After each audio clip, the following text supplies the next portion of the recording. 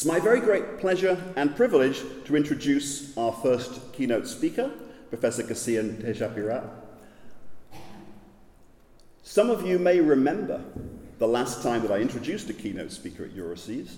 That was in Vienna 2 years ago, on the 11th of August, in the even more spectacular room than this room, the setting of the Austrian Academy of Sciences, where we were privileged to have Professor Benedict Anderson speak to us, and the room was packed to the rafters. We had to turn people away.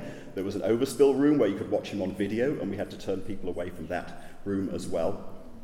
Little did we know at that occasion that Professor Anderson would sadly pass away in December of that year, and that was one of his last major public speeches.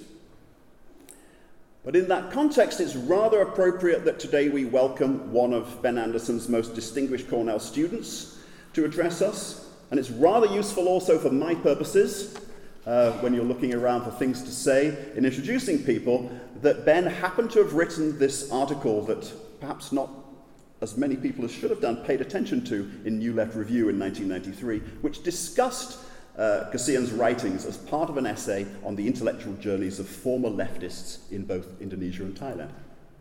And of Ghassan and his colleagues, Anderson wrote, I'm going to read this to you at least twice because you might not take it all in the first time. In different ways, they write and write and write, by no means entirely for their fellow countrymen, to retrieve treasurable parts of the debris at the angel's retreating feet. They write and write and write, by no means entirely for their fellow countrymen, to retrieve treasurable parts of the debris at the angel's retreating feet. Well, what this very Andersonian sentence captures is the lyrical quality of Ajahn Ghassan's writings as a teacher, an academic, an author, a newspaper columnist, and latterly as a doyen of social media. He has a peerless command of the Thai language and a seemingly effortless ability to coin unfamiliar words and breathe new meanings into old ones.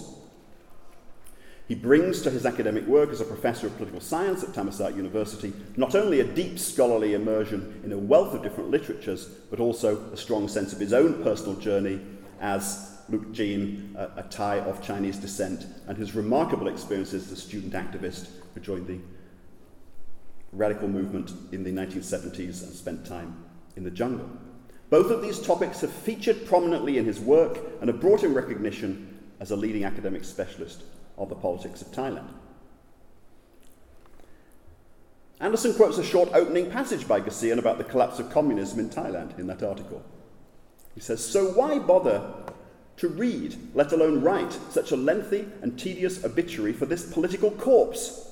My answer is that though dead, the spectre of communism is still haunting us, that having had such a long and stormy engagement with the living, the dead did not depart without leaving deep imprints on the cultural soul of its intimate interlocutors, and that, as such, only through the writing, reading, and understanding of a communist ghost story can the living become fully aware of their own subconscious cultural selves." Well, Ghassan may not be a novelist, for that you must wait until tomorrow's keynote, but he is a poet, and as you may gather from that brief extract, his style of writing is certainly not that of a conventional political scientist. It's by turns personal, philosophical, reflective, analytical, and emotional, and it's his amazing facility with language and his almost playful mastery of complex ideas that's made him one of Thailand's leading public intellectuals and a major intellectual voice from the region. Tonight, Ajahn Ghassan returns to one of his great themes, the highly ambiguous social and political psychology of the Thai Chinese, with a new twist. Why are so many elements of the Sino-Thai community turning right, as he puts it, toward China? How has the emergence of the highly polarized domestic political sphere in Thailand mapped onto the changing geopolitics of the region? These are questions of great salience and importance, not just for Thailand, but for the whole of Southeast Asia. EuroCES friends and colleagues, I give you Professor Ghassan Tejapira, whom I'm sure will retrieve some treasurable debris for us from the feet of Oxford's retreating angels this evening.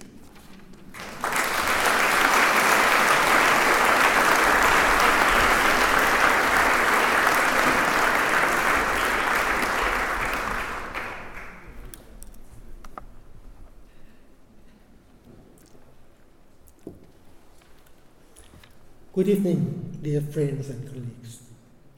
Firstly, I would like to thank the Eurosys President, Professor MacArthur, for the generous introduction and kind invitation extended to me to speak on this important occasion. The local time now is near 6 p.m. In Bangkok time, it's around midnight, past my bedtime already.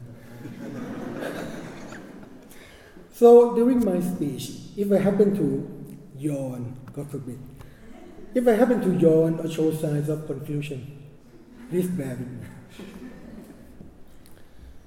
Scholars and researchers of Southeast Asia are familiar with the historical figures of the Chinese immigrants.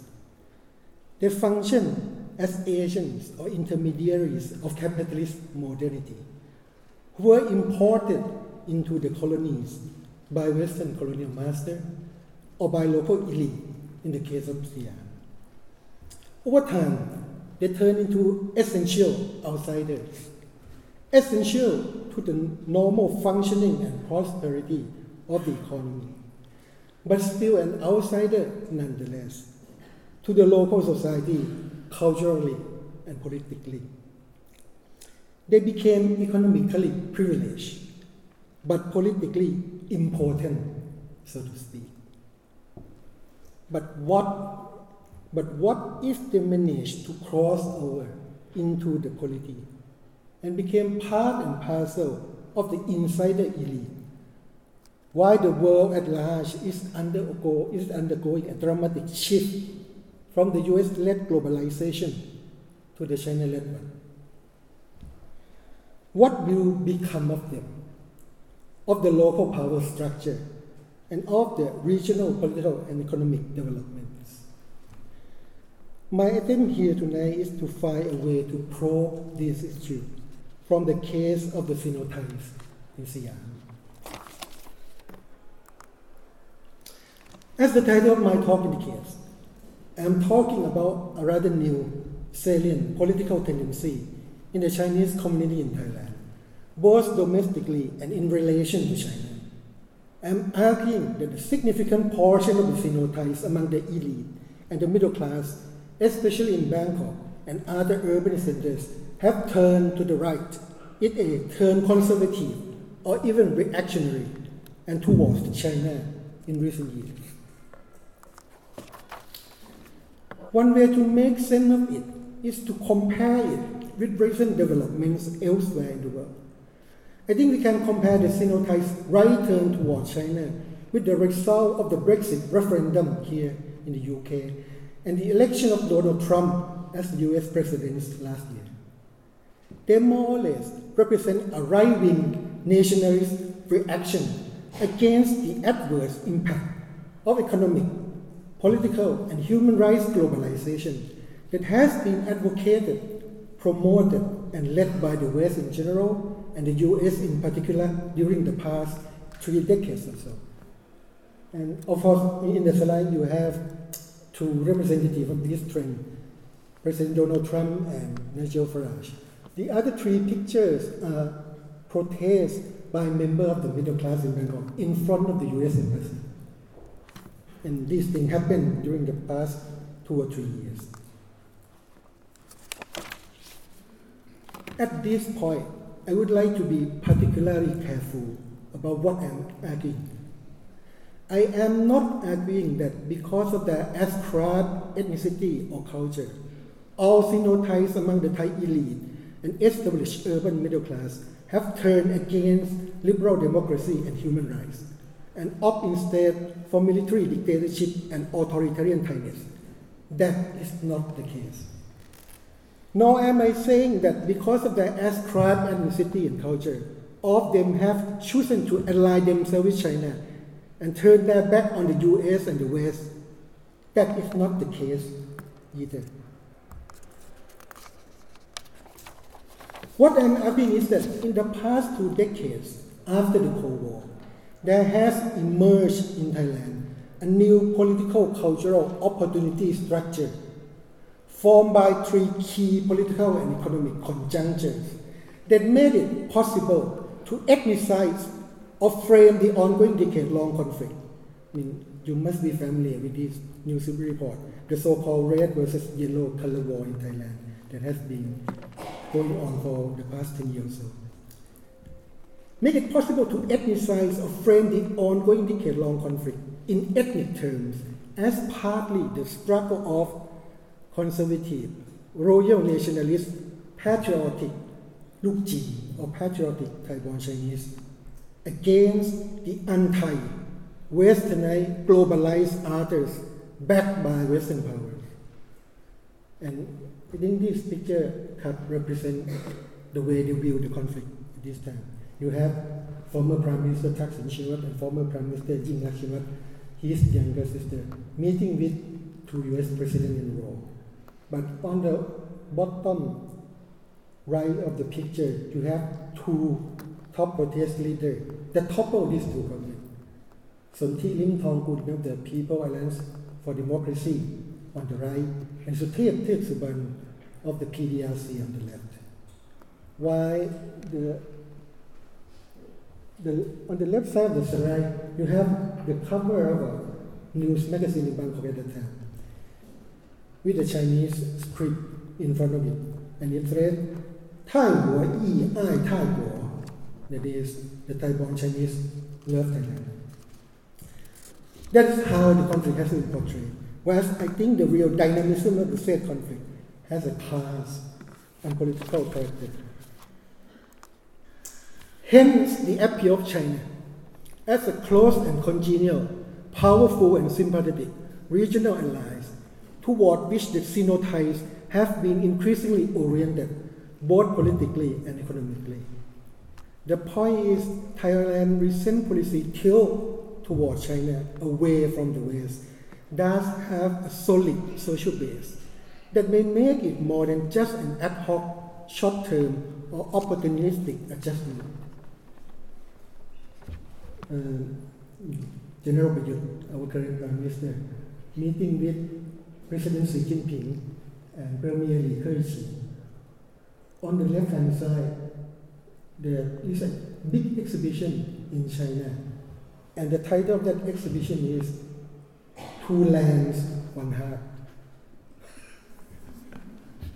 And the Thai script, the Chinese script, the Thai script, คนไทยคนจีนคือพี่น้อง the Chinese script, จงไทยเหยินหมิงซื่อเซียงตี้ the Thai and Chinese are brothers and sisters.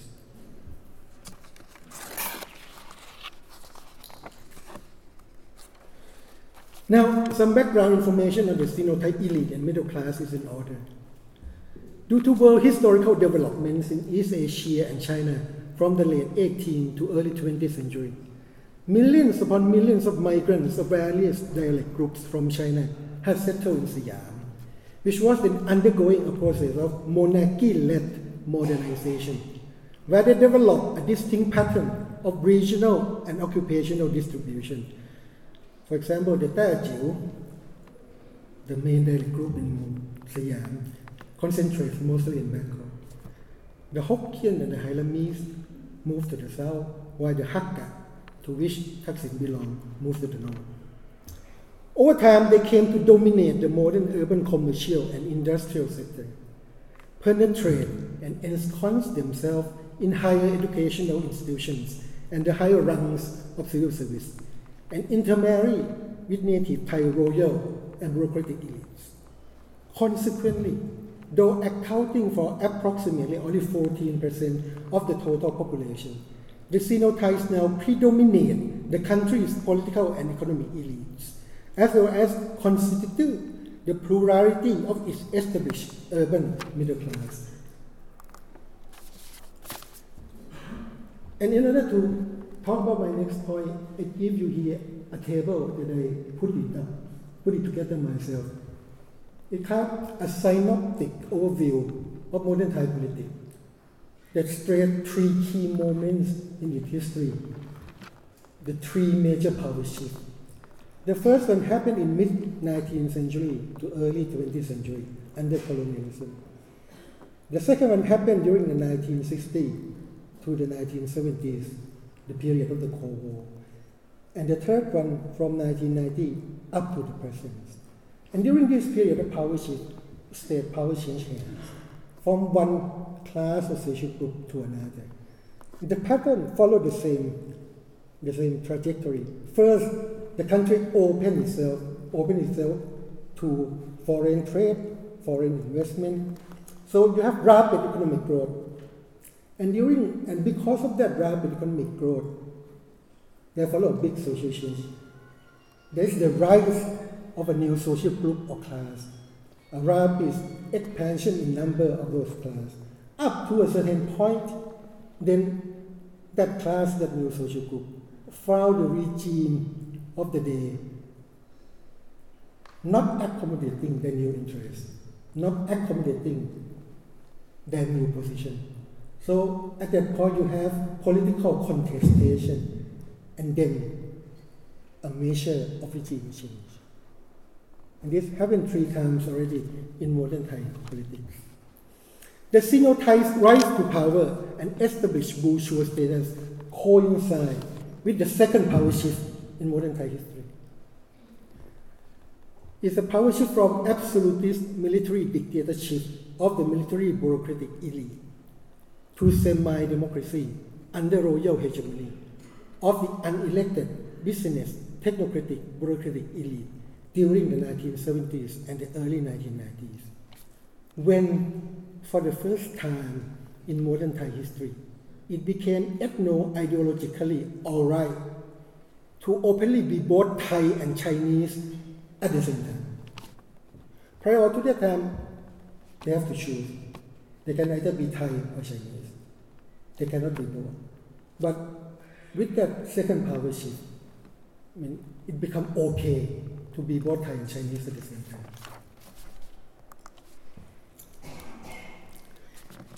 That period coincides with the period in which the late King Bhumibol came of age and into his own politically.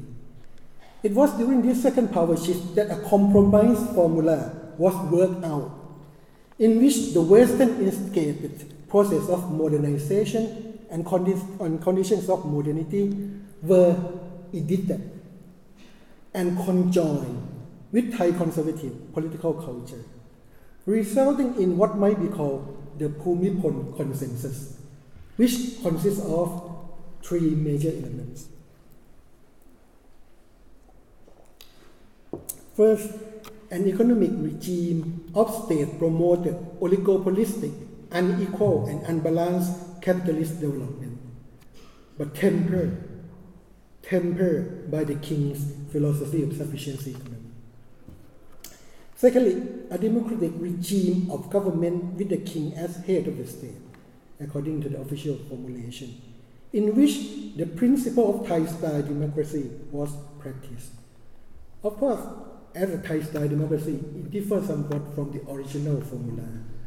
The original formula of democracy is that you should have the government of the people, for the people, and by the people. But for Thai-style democracy, we have government of the king, for the people, by the morally upright, intelligent, and self-selected few. And thirdly, an ideological regime of the ethno-ideology of Thainess under royal hegemony, or simply royal nationalism. It was under the beneficent Bhumibol Consensus, which reigned from the early 1970s to the early 2000s, that the Sino-Thai elite and middle class had grown and built up their wealth, status, and power.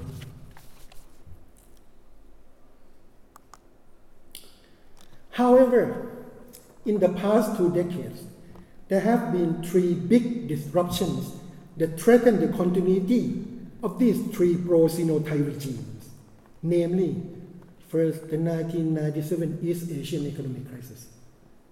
Secondly, the rise of Prime Minister Thaksin Shinawatra in the name of electoral majoritarian democracy since 2001, which comprised the third and current power shift in modern Thai politics, and bring in its wake elected big business hegemony as against the pre-existing royal hegemony. Neoliberal economic platform as against the prevailing philosophy of economic sufficiency, King Bhumibol, and populist policy for the grassroots as against the hitherto fiscal conservatism of the technocrats. As to the third disruption, there is the unprecedented popularly mobilized campaign to initiate amendments to the Last-Majesty Law in 2012. It was this series of critical political and economic conjuncture that has cumulatively prompted the Sinothai's current right turn toward China, and it is to this crucial conjuncture that I now turn. First, the 1997 economic crisis in Thailand. It sparked off unprecedented currency freefall, financial collapse, severe economic contraction and recession, widespread bankruptcies and unemployment, rising poverty, fire sales of assets to foreign financial investors, regional and global crisis contagion, etc., etc. Thai GDP contracted by a massive 10.8% in 1998. 100 or over a quarter of all firms were delisted from the Stock Exchange of Thailand, half of which due to bankruptcy or collapse. About a quarter of the top business group in pre-crisis Thailand, that is, 7 of the top 30, and over 50 of the top 220, either vanished altogether or drastically changed. Nearly 2/3 of big Sino-Thai capitalists went bankrupt. Thousands of companies folded, and 2/3 of the pre-crisis private commercial banks went under and changed hands. 1 million Thai workers lost their jobs, and 3 million more fell below the poverty line. So it's really a kind of economic calamity. And who did they blame? The Sino-Thai blamed it on the US-led IMF-imposed loan conditionality.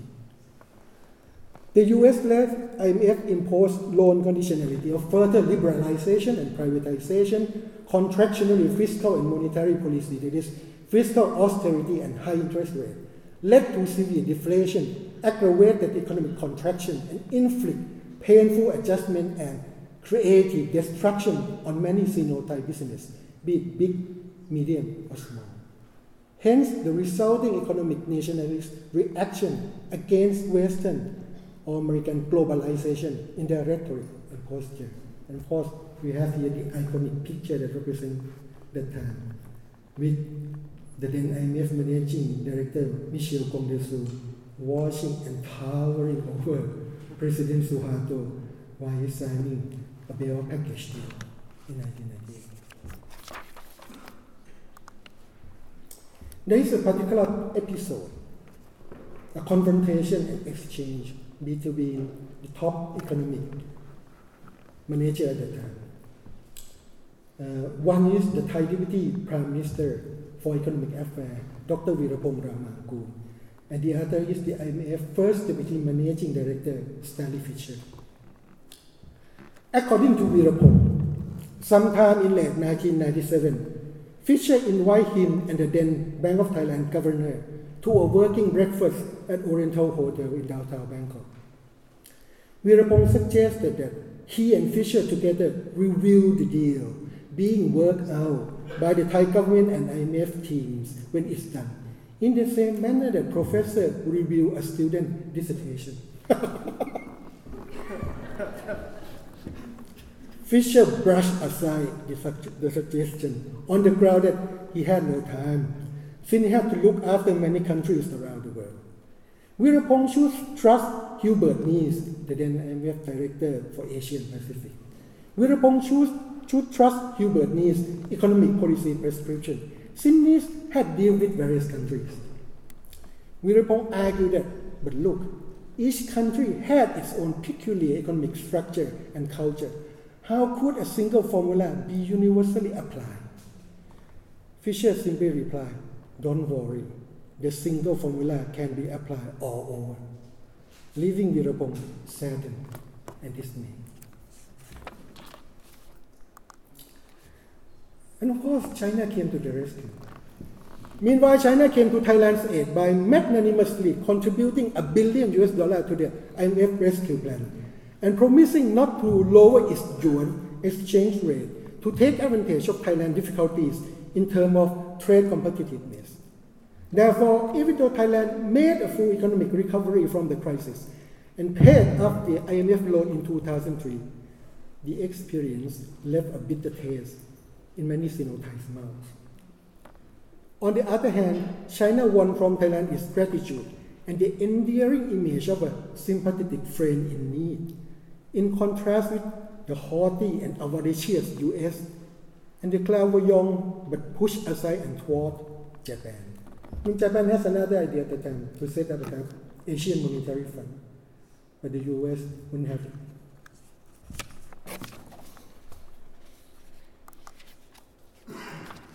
Now we come to the second disruption, the rise of Thaksin, and he had to contend with the old elite backlash, the so-called red versus yellow color war. With the seemingly unstoppable rise of Thaksin Shinawatra and his party in the name of electoral majoritarian, if authoritarian democracy since 2001, one can view the past decade of political crisis in Thailand as a series of desperate and costly attempts by the old unelected elites to push for a transition to a stable non-democracy. They want a transition to a stable non-democracy, or you can call it a process of de-democratization, so to speak.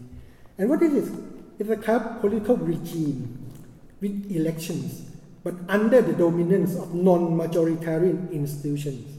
For example, the bureaucracy, the military, the judiciary, the private council, the independent constitutional bodies. In accordance with the principle of Thai-style democracy, that is, government of the king, for the people, but by the morally upright and intelligent, self-selected few. Through extending how they would like to achieve that, through extend mob portraits and occupation, administrative ungovernability, political anarchy, virtual state failure, judicial coups, military coups, and constitutional engineering. And it was in this context that Sonthi Limthongkul, the guy in the right of the slide, alias Lin Mingta, a multimillionaire media tycoon who was bankrupt in the 1997 financial meltdown. A one-time Thaksin ally turned his bitterest opponent. He then spearheaded and led the anti-Thaksin movement, People Alliance for Democracy, since 2006. And it was Sonthi who blatantly, aggressively, and successfully invoked and politicized the Sino-Thai identity, as he called upon fellow patriotic Luk Jin or patriotic Thai-born Chinese, especially those from the Chinatown in Bangkok area, to come to his aid in occupying the government house and toppling the Thaksin regime with the slogan Thai Hua Yi Ai Thai Guo, Thai-born Chinese left Thailand in 2001. The same ethnicizing mantra was invoked to great effects again in the later PDRC movement to topple the Yingluck Shinawatra government under the leadership of Suthep Thaugsuban, a veteran former leader of the opposition Democrat Party in 2014.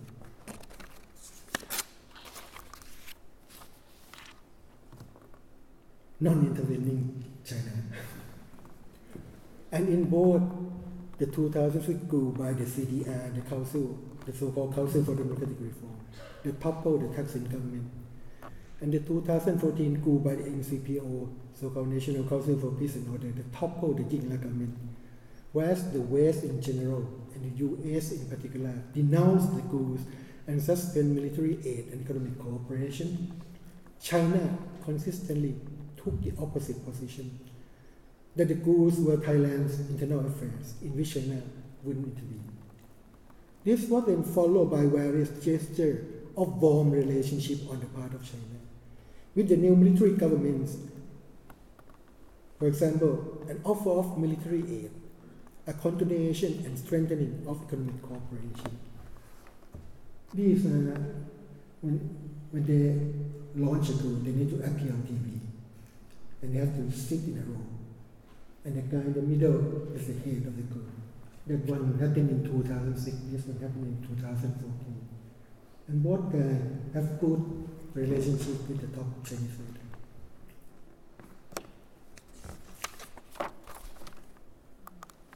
Now we came to the third disruption, the attempt to amend the Last Majesty Law.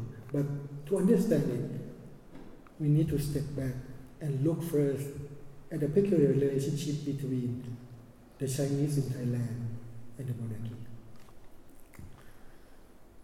Traditionally venerated as Lord of Life and the Land, who is accessible to his subject regardless of their ethnicity.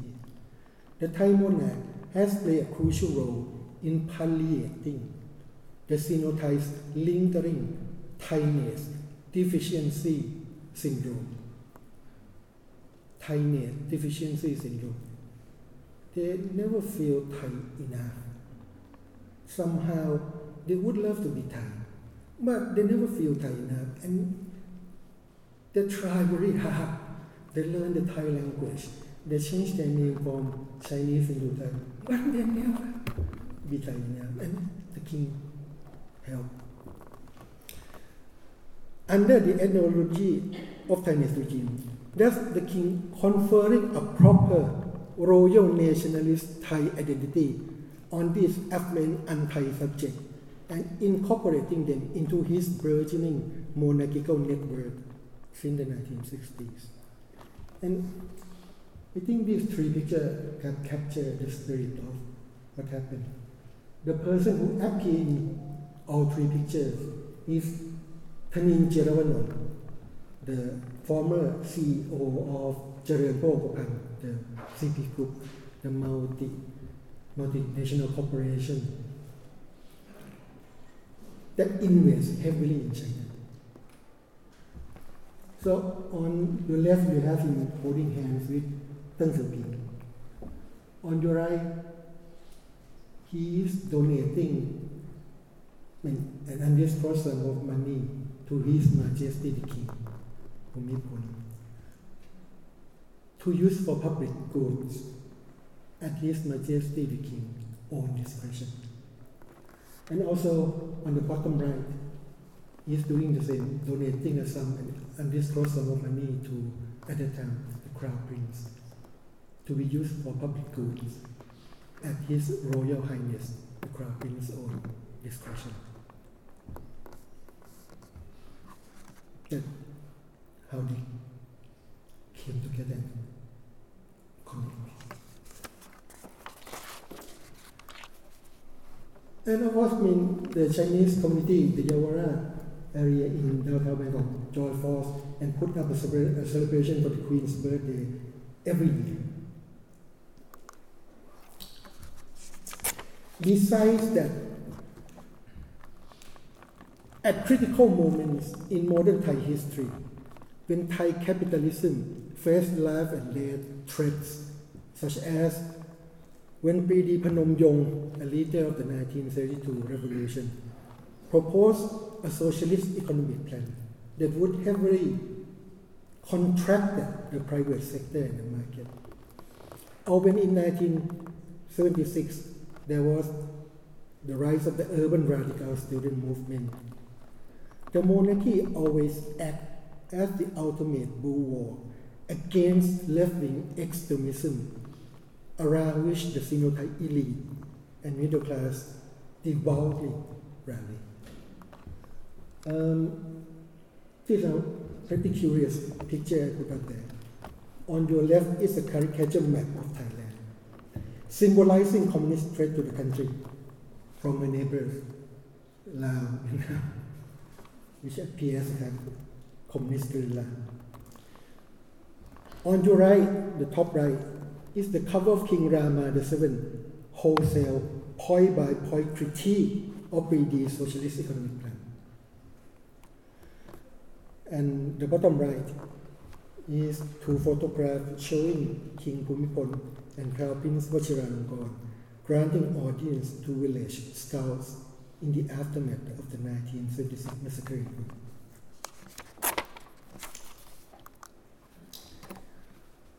Therefore, when over 100 liberal academics and intellectuals proposed amendment to the draconian lèse-majesté law, the so-called, actually it's a criminal penal code section 112, which reads as follows: whoever defames, insults, or threatens the king, the queen, the high apparent, or the regent shall be punished with imprisonment of 3 to 15 years.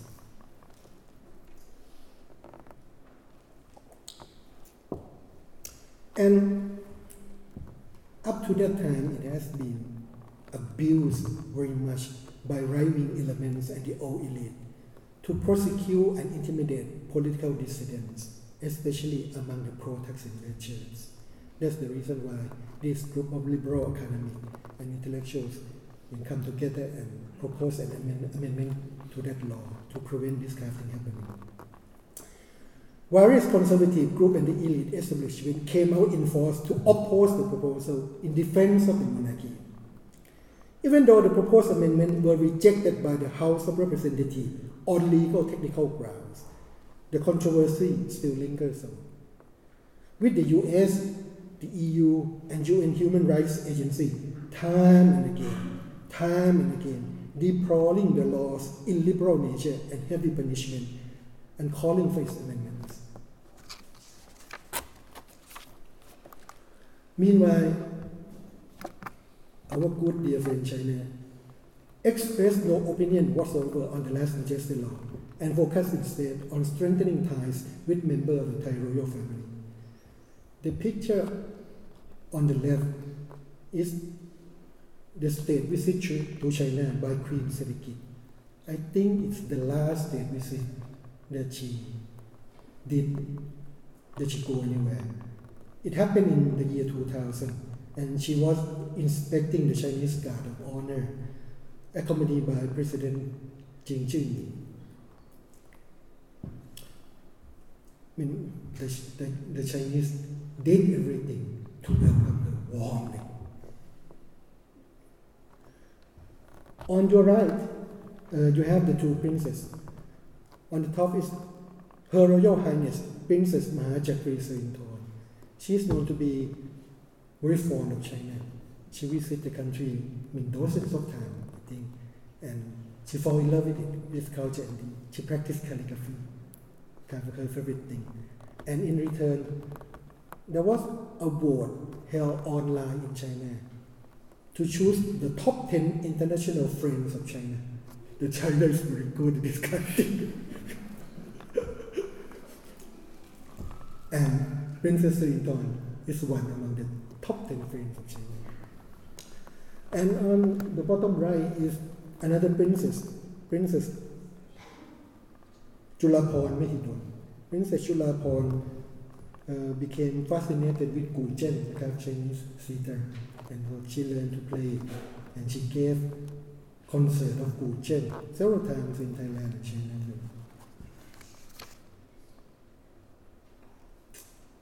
So impressive.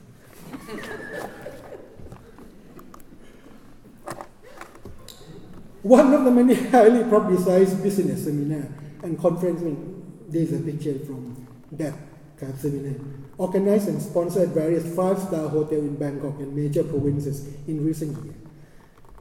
They are done by the big Sino-Thai banks and agribusiness, telecom, industrial and media corporation to promote commercial, financial and manufacturing joint ventures with prospective Chinese counterparts. These events are usually officiated and attended by Thai Economic Cabinet Minister, the Chinese ambassador to Thailand, as well as Thai and Chinese business bigwigs and scholars. This one is called One Belt, One Road, Thai-Chinese Opportunities. Let's get rich together, so to speak. Now we reach the final section.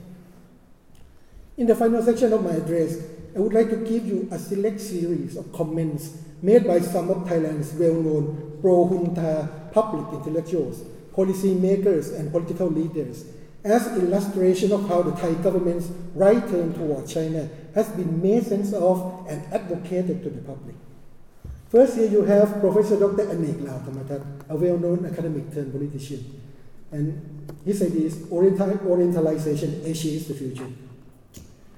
China's One Belt, One Road strategy and the US pivoting to Asia policy together have provided a great opportunity for Thailand, with its key geopolitical location, to play the role of a mediating, profiting, logistical frontline state among China, the US, India, and ASEAN along the historic trajectory of the current rise of Asia.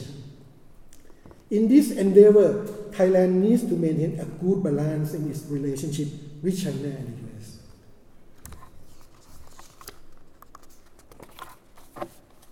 This one is the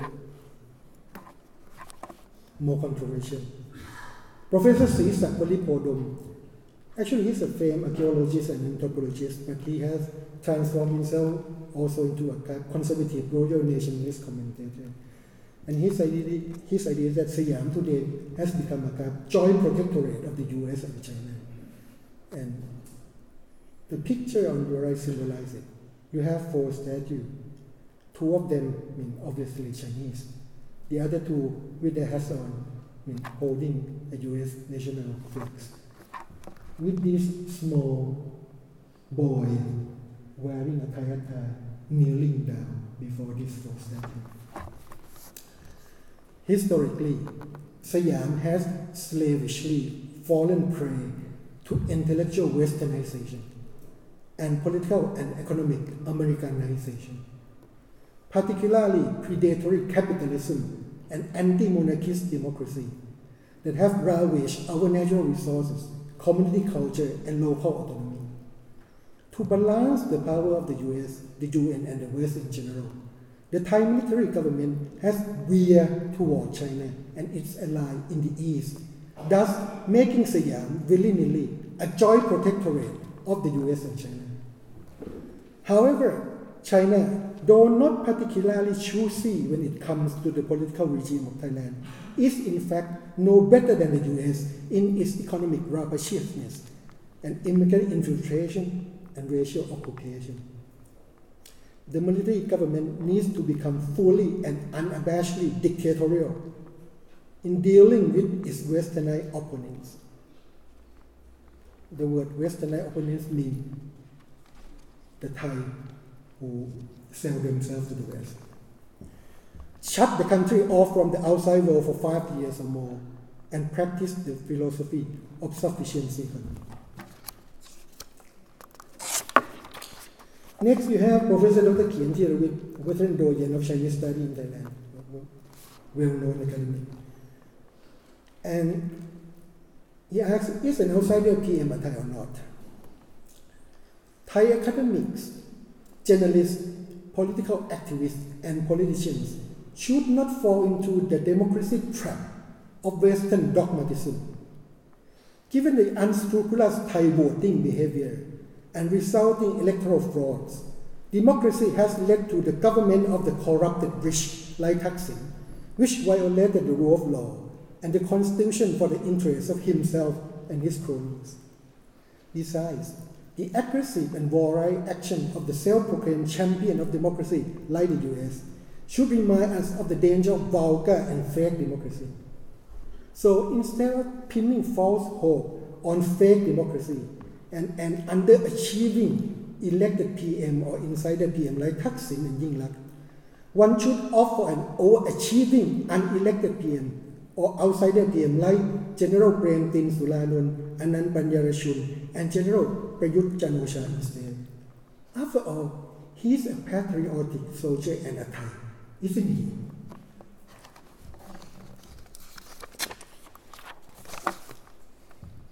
Here's a literary funny self-confession of a Thai telegram. The Chinese tick model. Tick is a kind of parasitic insect. You will find it on your pets, dogs and cats. And it sucks blood from your pet, so to speak. And Dr. Somchai Sajapong came up with the idea of the Siamese tick model. The Ministry of Finance has been thinking of introducing the Siamese tick model to drive our international economic relations forward by stressing the building of trade and investment alliance with various countries, especially those with continuing growth potential, so as to jointly energize the economic expansion of both Thailand and her allies. For example, China, India, and African and Asian countries. This is because an emphasis on competition with other countries won't do any good to Thailand's overall economy in the context of global economic slowdown. The Siamese tick model will help us grow along with those expanding economies. We need not grow alone, since we can depend on our allies. For example, if China grows, we will also become fattened.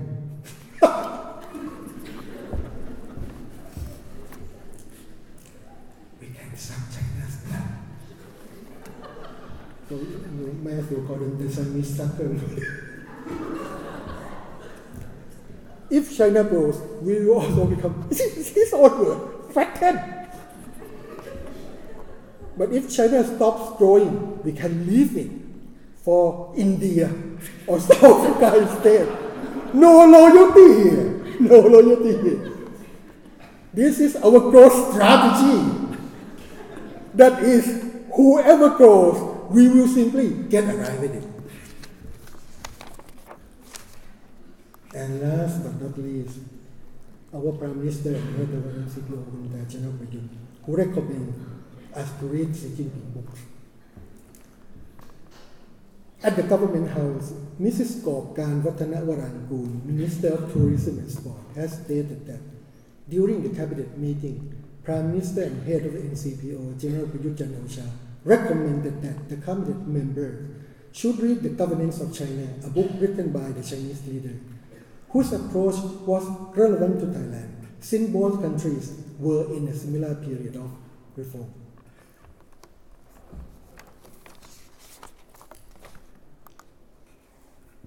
In conclusion, after 3 years of Sinophile military dictatorship, what happened?